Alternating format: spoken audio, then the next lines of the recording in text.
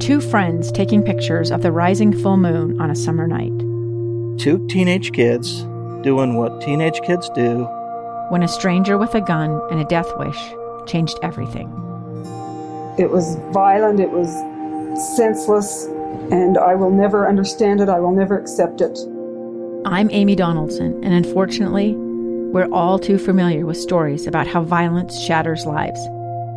But what we rarely see is how they are rebuilt.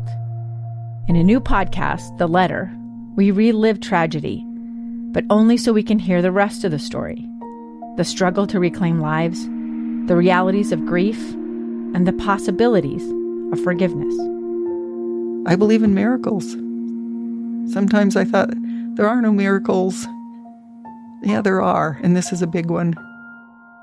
Follow The Letter at theletterpodcast.com or wherever you get your podcasts. Welcome back to Live Mike. I'm Lee Lonsberry, a truncated segment here, so I want to get right to it. I want to talk to you for a few minutes about former Secretary of Defense Jim Mattis. I want to start by playing for you a 19-second piece of audio which comes from an address made by Jim Mattis in Dallas in December of last year. While the president's there, the last thing we want to do is to have the former Secretary of Defense coming out saying, I disagree with a certain policy. Guess what? The president is still the commander-in-chief as elected by the American people, and the troops have to obey him. The last thing you want to do is have the troops saying, well, the former Secretary of Defense doesn't agree with that policy. The last thing you want to do is say that the former Secretary of Defense doesn't agree with that policy. A similar sentiment was communicated by Jim Mattis as he spoke here in Utah to a university at a commencement address of last year, or earlier this year. That it was not appropriate to speak out and criticize the president. Now, he said maybe once that president leaves office, it would be appropriate for him to step in and share some of his personal observations and views and feelings as to the demeanor and behavior of the president. That was the attitude of Secretary of Defense Jim Mattis. As you heard just now, last thing you want to do is criticize the president as he serves as commander-in-chief. That's what Mad Dog Mattis said on December 5th of last year. And now, we are reading an essay published just days ago by the same former Secretary of Defense, Jim Mattis, which includes the following paragraph. It reads, Donald Trump is the first president in my lifetime who does not try to unite the American people, does not even pretend to try. Instead, he tries to divide us. We are witnessing the consequences of 3 years of this deliberate effort. Again, these are the words of former Secretary of Defense Jim Mattis. We are witnessing the consequences of 3 years without mature leadership. We can unite without him, drawing on the strengths inherent in our civil society. This will not be easy, as the past few days have shown, but we owe it to our fellow citizens, to past generations that bled to defend our promise, and to our children. What do you think about that? What changed in Mattis's mind? From the time he departed the White House, formerly serving as Secretary of Defense, he had been absolutely silent. In fact, anytime anyone would push him to offer commentary on President Trump, he would repeat essentially the line I just played for you, that it was inappropriate, and that to cause that type of dissension and conflict would be inappropriate, especially as the president continued to serve as the elected commander-in-chief over U.S. troops. Something changed in his mind. Something moved him to write this essay, which is getting attention across not only the country, but the world. The world is looking in. Let me read for you another paragraph from this essay drafted by Jim Mattis. He reads, instructions given by the military departments to our troops before the Normandy invasion reminded soldiers that the Nazi slogan for destroying us was, divide and conquer.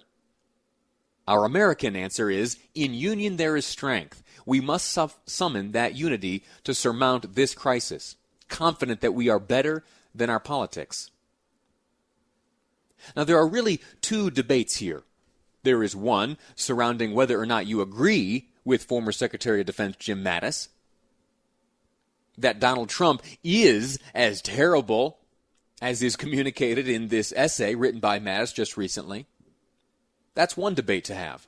And then the other one is this. Is it appropriate for the former Secretary of Defense to speak out right now in this way? Does this unite or divide? I want to play for you again the attitude held by Mattis in December of last year. While the president's there, the last thing we want to do is to have the former Secretary of Defense coming out saying, I disagree with a certain policy. Guess what? The president is still the commander-in-chief as elected by the American people, and the troops have to obey him. The last thing you want to do is have the troops saying, well, the former Secretary of Defense doesn't agree with that policy. I wonder how, after holding that attitude, changing his mind, publishing this essay, I wonder how he thought the president might react. There are probably few people on this planet who understand the reactions of the president like Jim Mattis, who worked so closely with him for a time while serving as Secretary of Defense. I wonder what he thought the president would do. If I was a late-night talk show host doing the stand-up funny bits, I'd probably say, oh, heads up, Mattis, a tweet's coming your way. Well, guess what? That's what happened. That's what happened. Last night, I'm sitting on the couch, I feel the phone vibrate, I pick it up, and I read the following from Donald Trump. It says, probably the only thing Barack Obama and I have in common is that we both have had the honor of firing Jim Mattis, the world's most overrated general. Again, this is a tweet from Donald Trump last night. It's a two-parter. I'll continue. I asked for his letter of resignation and felt great about it. His nickname was Chaos, which I didn't like, and changed to Mad Dog. Second tweet. His primary strength was not military, but rather personal public relations. I gave him a new life, things to do, and battles to win. But he seldom, quote, brought home the bacon. I didn't like this leadership style or much else about him. And many others agree. Glad he is gone. It's so petty. It's so petty and so unnecessary. But one of the things I liked about when Jim Mattis was in the White House was I felt, well, there's an adult in the room. There's an adult in the room. How did Mattis not see this tweet coming? Of course he knew it was coming. And I think that the publication of that essay and the pairing of this tweet I've read for you now has served only to divide us more than it has to divide us, or unite us, rather. There are other responses, including one from Senator Romney. He defended Mattis, saying General Mattis's letter was stunning and powerful. General Mattis is a man of extraordinary sacrifice. He's an American patriot. Senator Lisa Murkowski praised Mattis, saying, when I saw General Mattis's comments yesterday, I felt like perhaps we are getting to a point where we can be more honest with the concerns that we might hold internally and have the courage of our own convictions to speak up. Last comment I'll share comes from Senator Lindsey Graham, who is not on the side of Mattis. I guess we don't have the Lindsey Graham clip. I apologize for that. But he appeared on Fox News saying that Mattis was buying into a false media narrative about the president. My time has expired. I'm going to take a quick break. When we come back, we're going to go over some of the responses to a question I've been asking you throughout the day today, which is this. Are you comfortable going back to, quote, normal? Going back to church, to school, to the mall, to the movies? We'll talk about it next on Live Mike. I'm Lee Lonsberry, and this is KSL News Radio.